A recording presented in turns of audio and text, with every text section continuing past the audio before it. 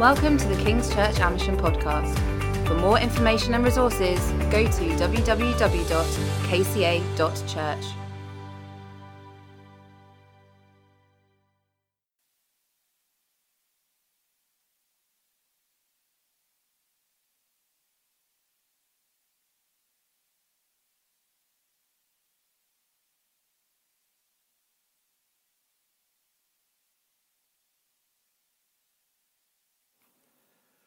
I was muted. He's right.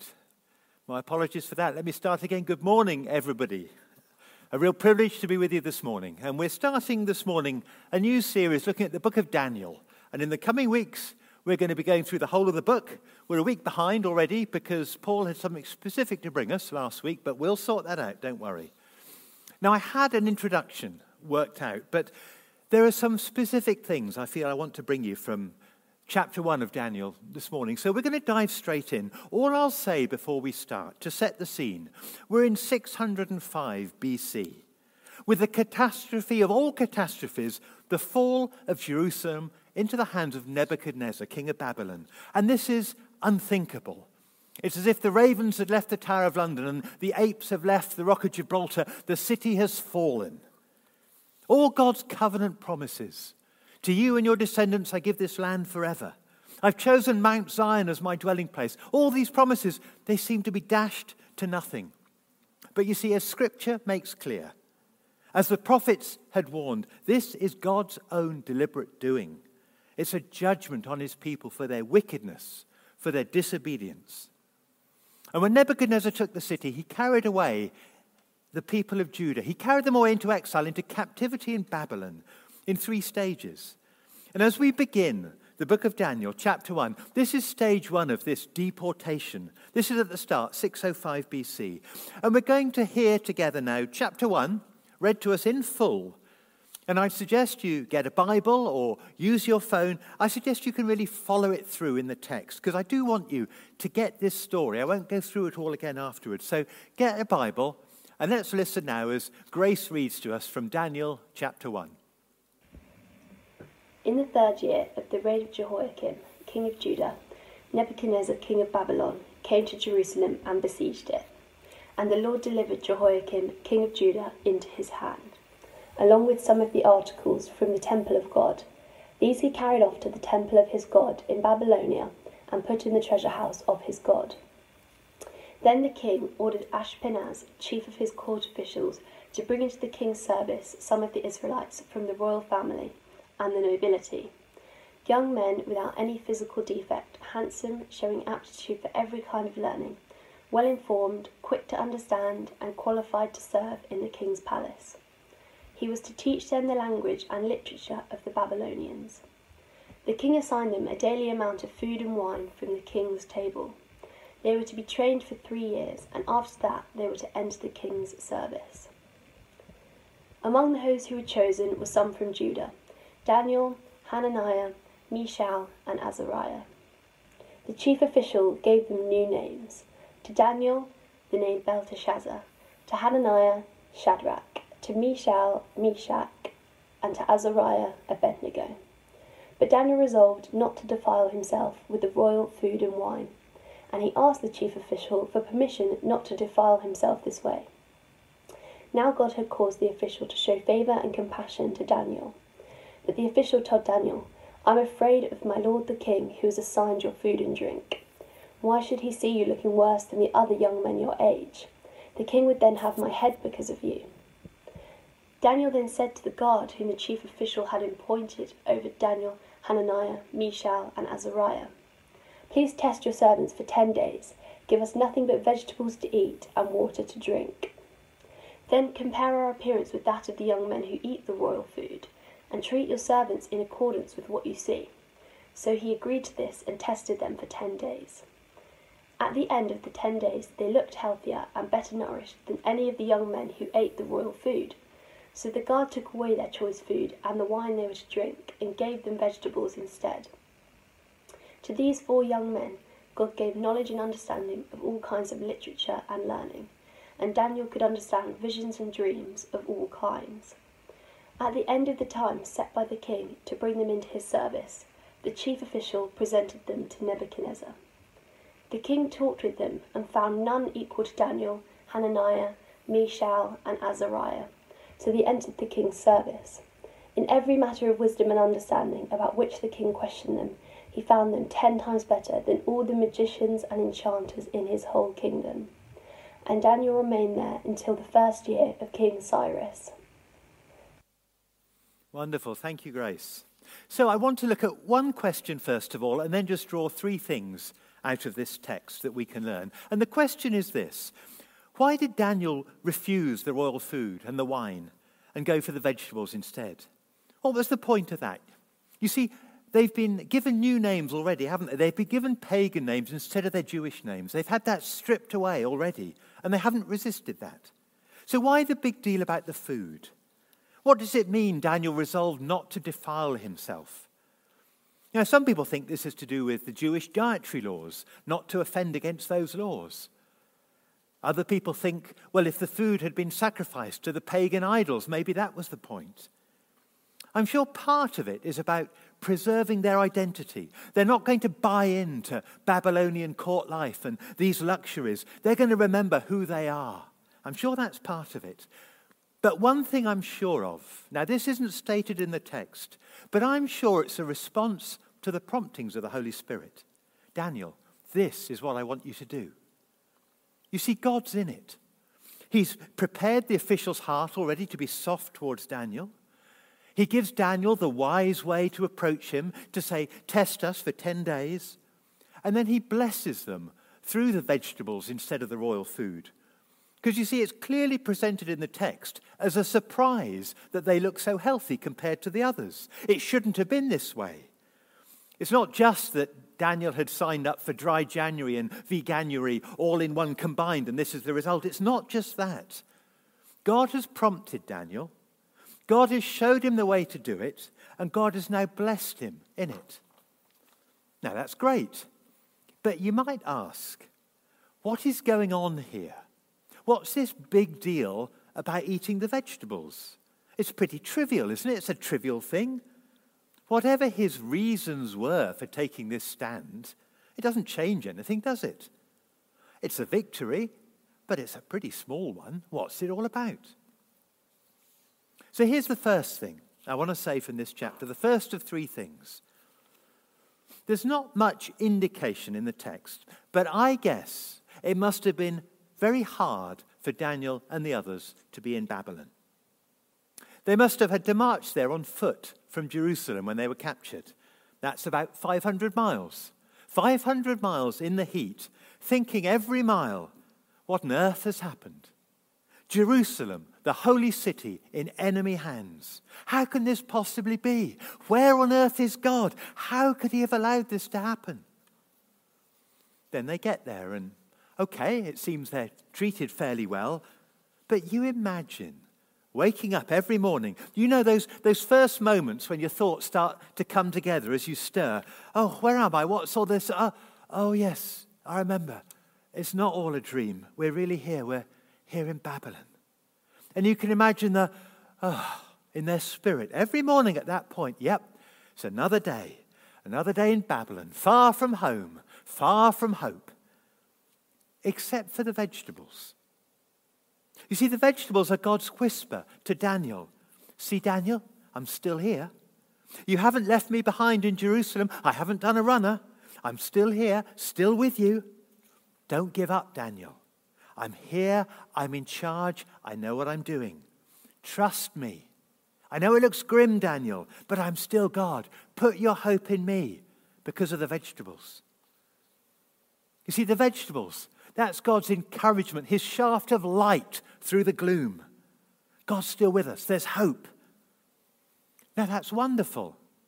But they are still in Babylon. They may now know that in some inexplicable way, God is still with them, but they still have to get up every morning.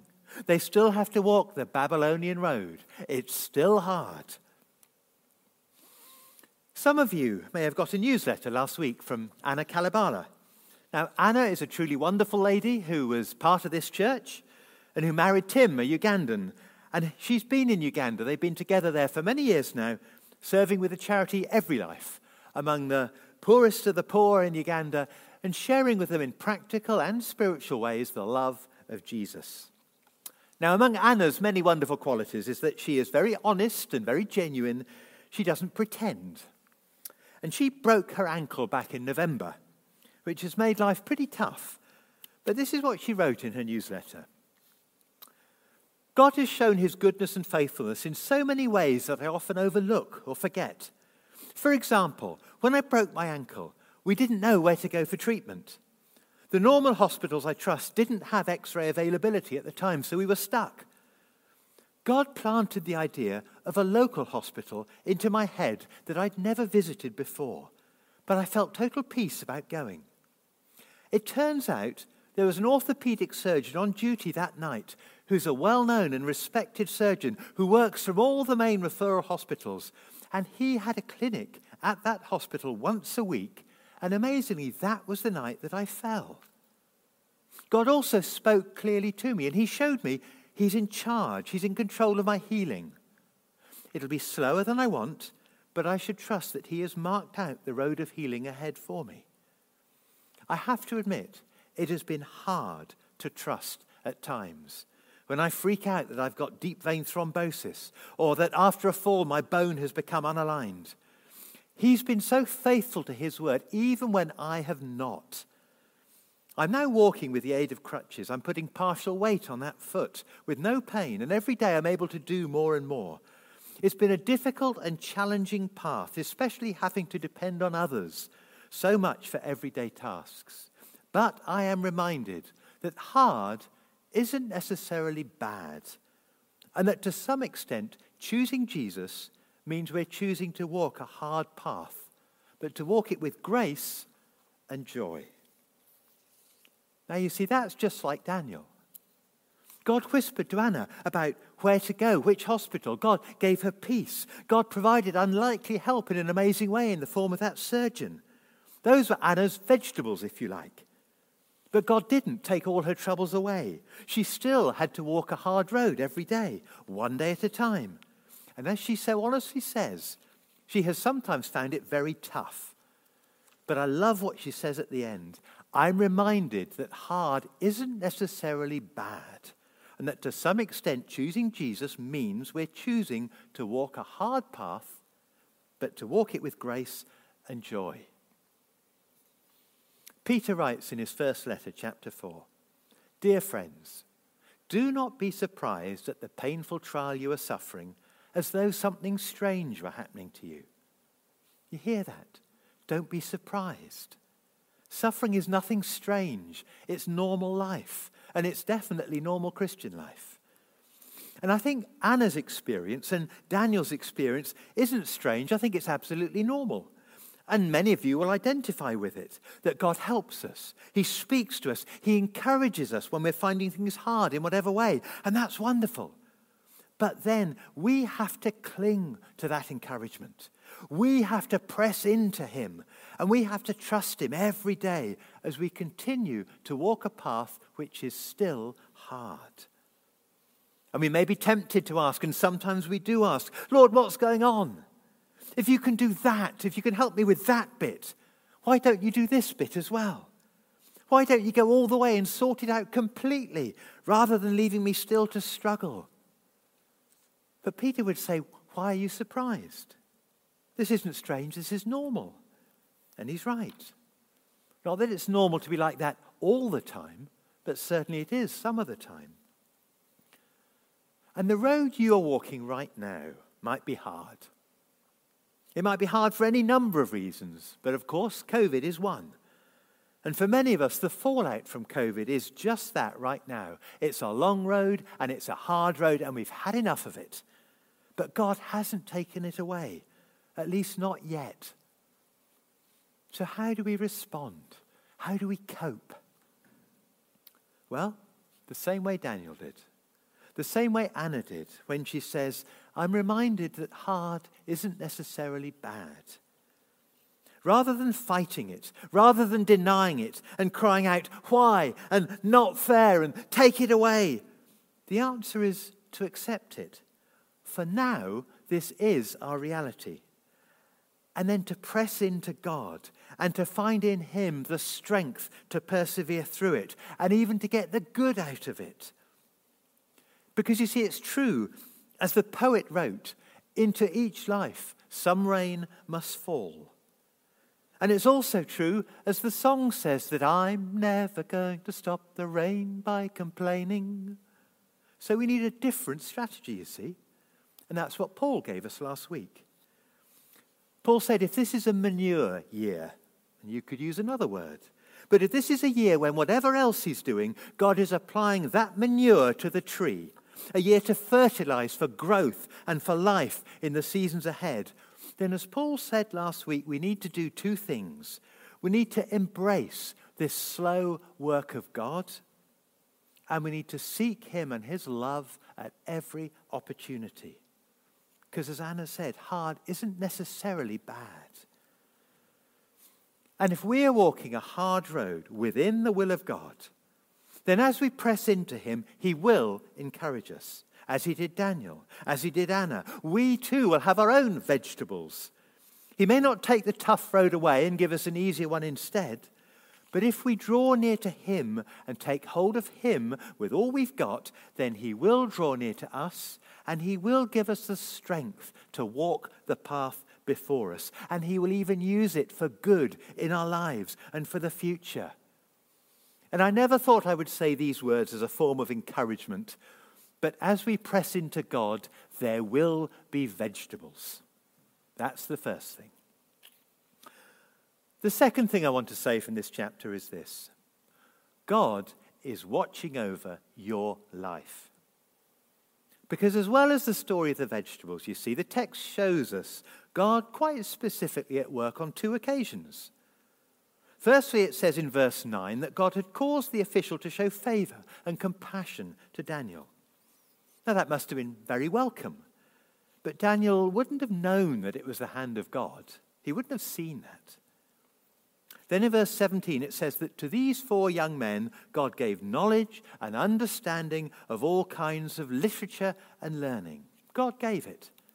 Again, this is the quiet, unseen background work of God that may not have been obvious to the 4 young men, but it was God all the same.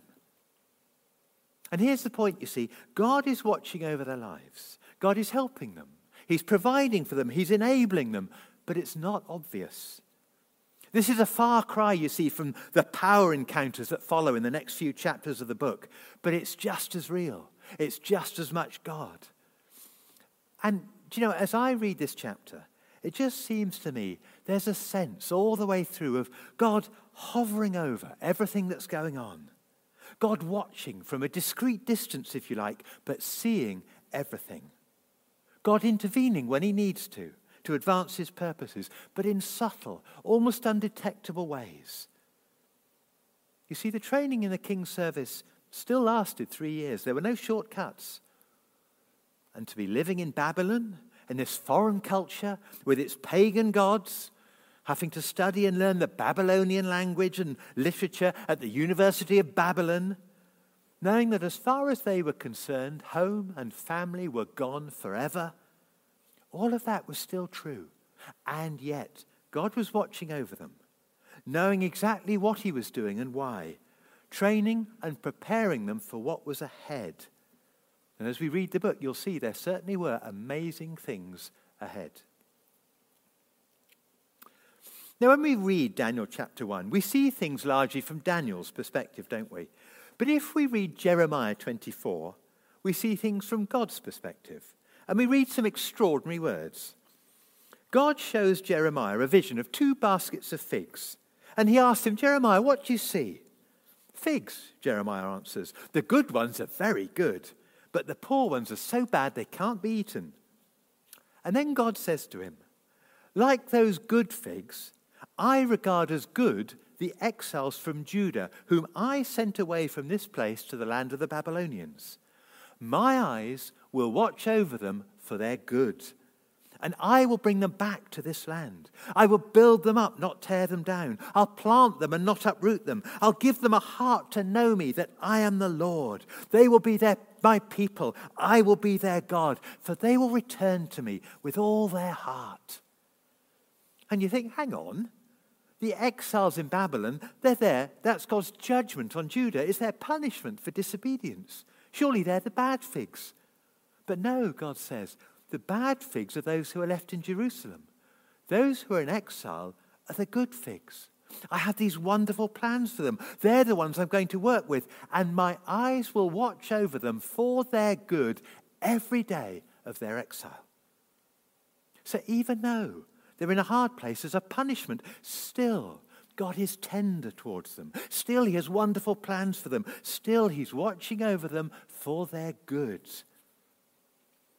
And if you're finding this road hard that you're on right now, and unlike the exiles in Babylon, you're not on it because of God's judgment, but if you're finding it hard going, then I promise you, because his word says so, that God is also watching over your life for your good. As you travel on this hard road, one day at a time, I can tell you, God is watching over you. He misses nothing. He sees everything. Just because you don't see him doesn't mean he doesn't see you. He's watching over you every day, both for that day itself and for the future plans he has for you and for all of us. The most well-known verse in all of Jeremiah is probably chapter 29, verse 11, a verse we love to quote. For I know the plans I have for you, declares the Lord, plans to prosper you and not to harm you, plans to give you hope and a future. Well, this here is the context for that verse, right here in Babylon. Jeremiah is writing from Jerusalem to the exiles. It's only a few years after Daniel chapter 1. Right here at the darkest time in Judah's history, God knows the plans he has for them. He's watching over them to fulfill them. And in due course, he does just that. He's actively on their case. And in just the same way, God is watching over your life and your hard road right now, both for today and for tomorrow. He's there. And as you press into him, there will be times of encouragement, as there were for Daniel. You can be sure of that. But there may also be long stretches where God is unseen. You can bet there were for Daniel, especially in those first 3 long years. But all that time, the vegetables would have been a daily reminder every lunchtime of God's encouragement. Ah, yes, I remember. We're not having the royal food like all the others. We're having the vegetables because God is with us. We're still the people of God. Even though we don't see him, he's here. He's watching over us. I remember. Now, I don't know what God has said to you or how he's met with you or how he's helped and encouraged you this last year. But whatever it might be, treasure it. Hang on to it tight. Use it as a daily reminder, like the vegetables. God is with me. He's watching over you every day. That's the many days when he may be unseen, as well as those days when he gives you a whisper, a touch of his presence, his hand on your circumstances. Because the truth is this, you see, never once will you ever walk alone.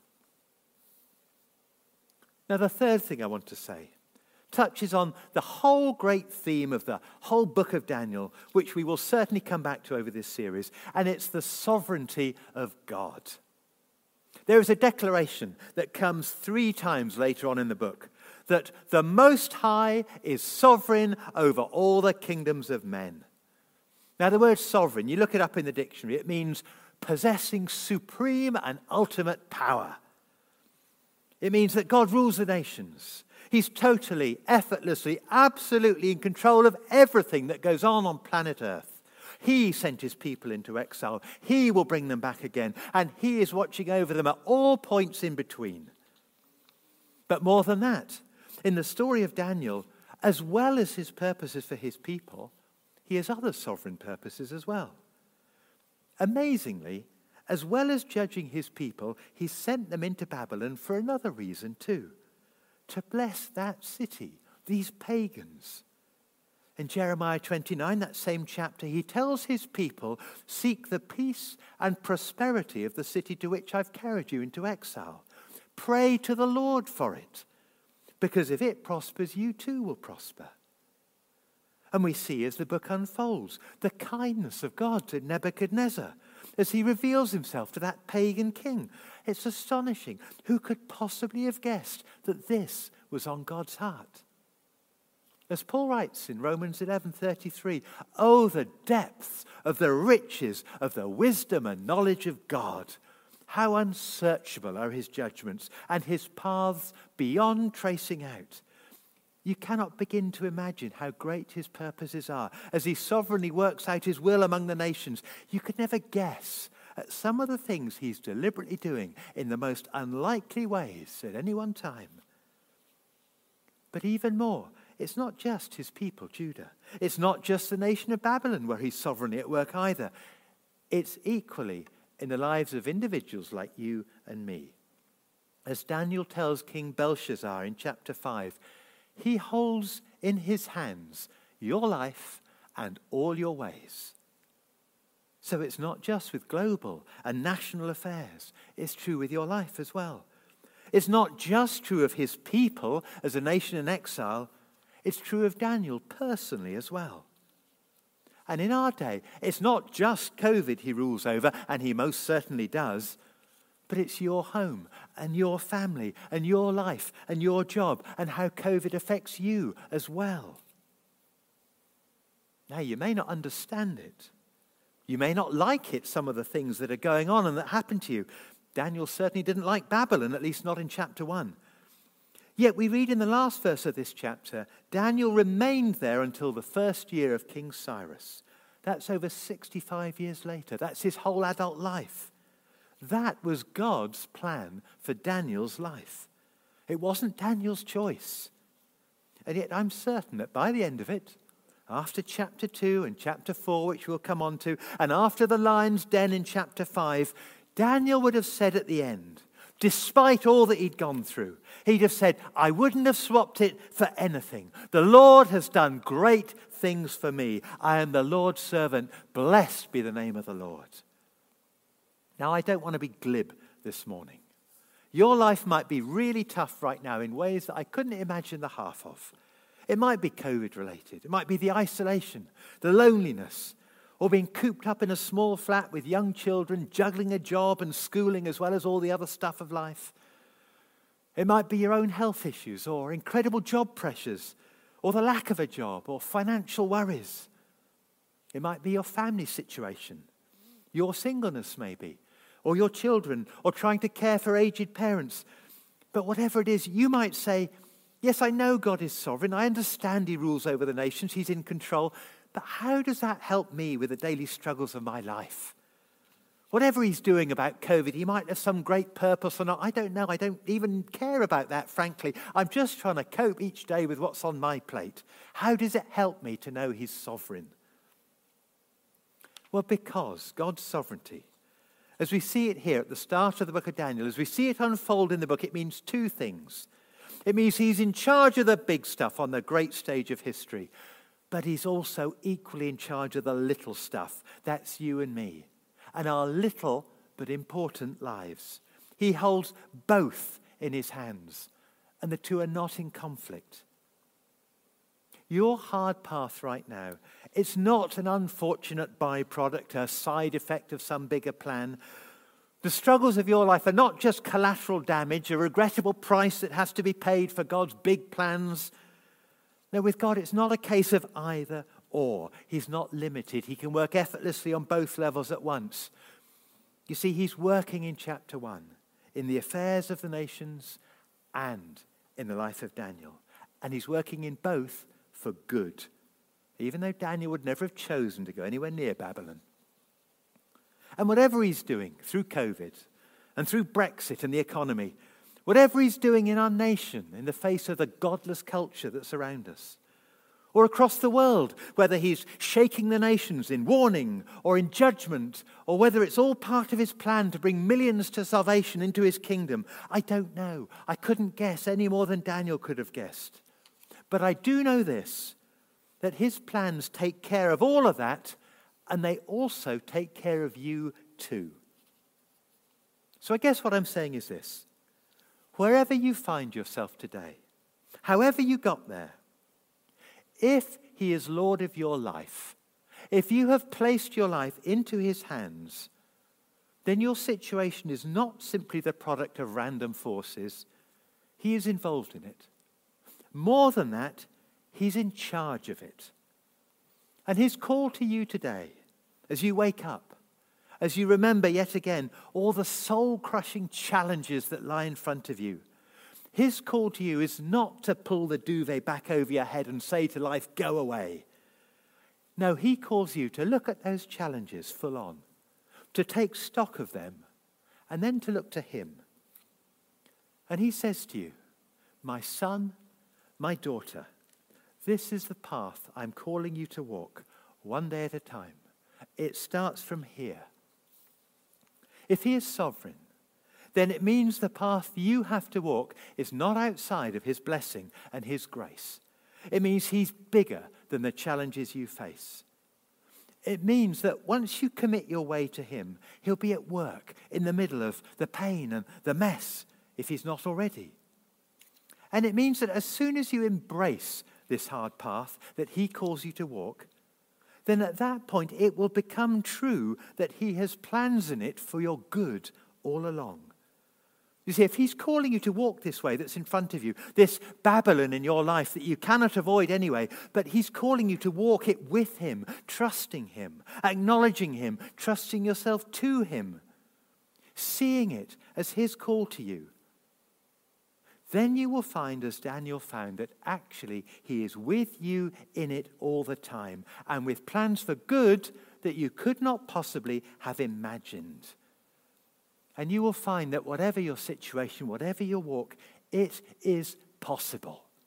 Because it's he that's calling you to embrace it. And because he's with you in it, and he is greater than all. That's why the sovereignty of God makes all the difference in the world to you and to me. And I was tempted to soft pedal on this because it seemed too hard a thing to bring. But I felt the prompting of God again this morning. There are some of you who need to know that this is what God is saying to you. This is me, God says. It's me who's asking you to walk this hard path that's in front of you. I'm calling you to embrace it as from me, to dignify this trial because I am with you in it. He may not have sent it, but we don't need to go into that this morning. What matters is that he's beckoning to you. He says to you, come on, my child. Take my hand. Let's walk through this Babylon together. And the road may be hard.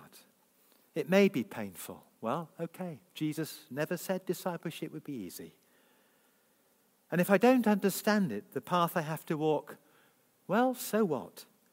His ways are higher than mine, and I submit to him, and I declare that he is the one who is reigning over my life. And I trust his goodness whether I understand it or not. Just like Daniel. That's the call. And he's given us the example of Daniel in his word to encourage us and to help us to do just that. But the one thing we do know for certain, as we tread the path he sets before us, is that we will never, ever walk it alone. And when we commit to that path ahead, whatever it might be, he promises he will walk it with us. I am the Lord who takes hold of your right hand and who will help you. And we will see more of that as the book of Daniel unfolds in the coming weeks. So I leave you this morning with these 3 lessons that we can learn from Daniel chapter 1. First, the walk may be hard, but if you press into God, he will give you along the way all the encouragement that you need to keep going. He will give you vegetables. Secondly, God is watching over your life every second of every day, even if he's often unseen. And the plans he has as he works in your life are always for good. And thirdly, he is sovereign over your life. Whatever the situation you're in, if you commit to walk with him, then he will walk with you. And he will work in your unlikely situation things you could never have imagined, because he is truly Lord of all. Let's pray together, shall we?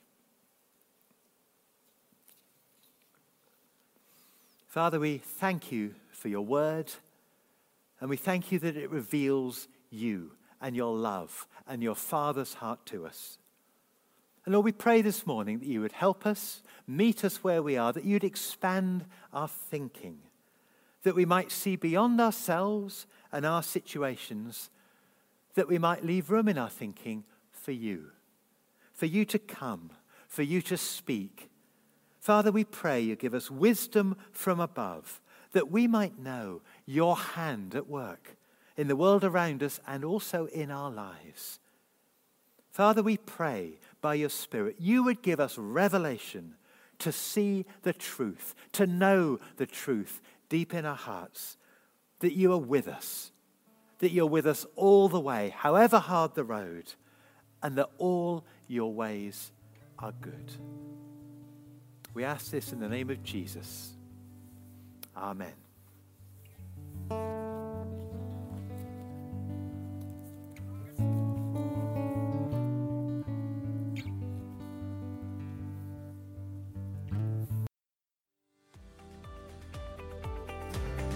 Thank you for listening. For further podcasts or information, go to www.kca.church.